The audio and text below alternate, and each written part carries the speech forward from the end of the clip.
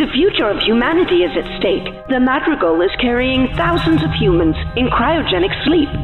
You're a colony ship. Wait, Edevane's world. The Madrigal. This is one of the first human colony ships. And we have been hijacked. Our operation has been a success. A ship has been caught in our beam. It's the only way we're going to get off this planet alive.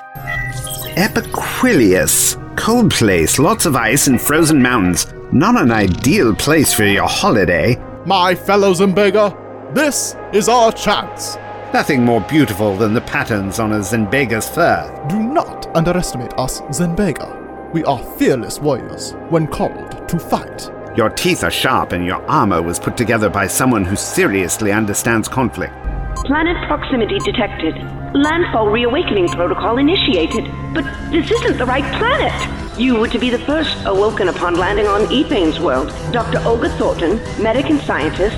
Whatever's affecting the Madrigal may be an accident. Natural force we haven't encountered before.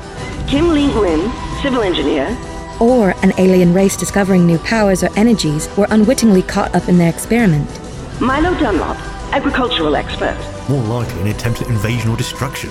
Can't honestly be given our hijackers the benefit of the doubt. Hold on to something! It's another earthquake!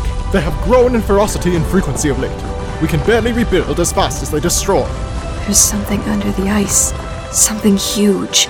I'm guessing Belila didn't tell you because he was worried it would scare you into running. Whatever we do next, the odds are against us. Can the Doctor protect the flight of the Madrigal? A 3-part story by Garth DeWitt. You're stronger than I am. You can lift greater weights. Not often my friends say that about me. Are we friends? Are we not? I would like to be your friend.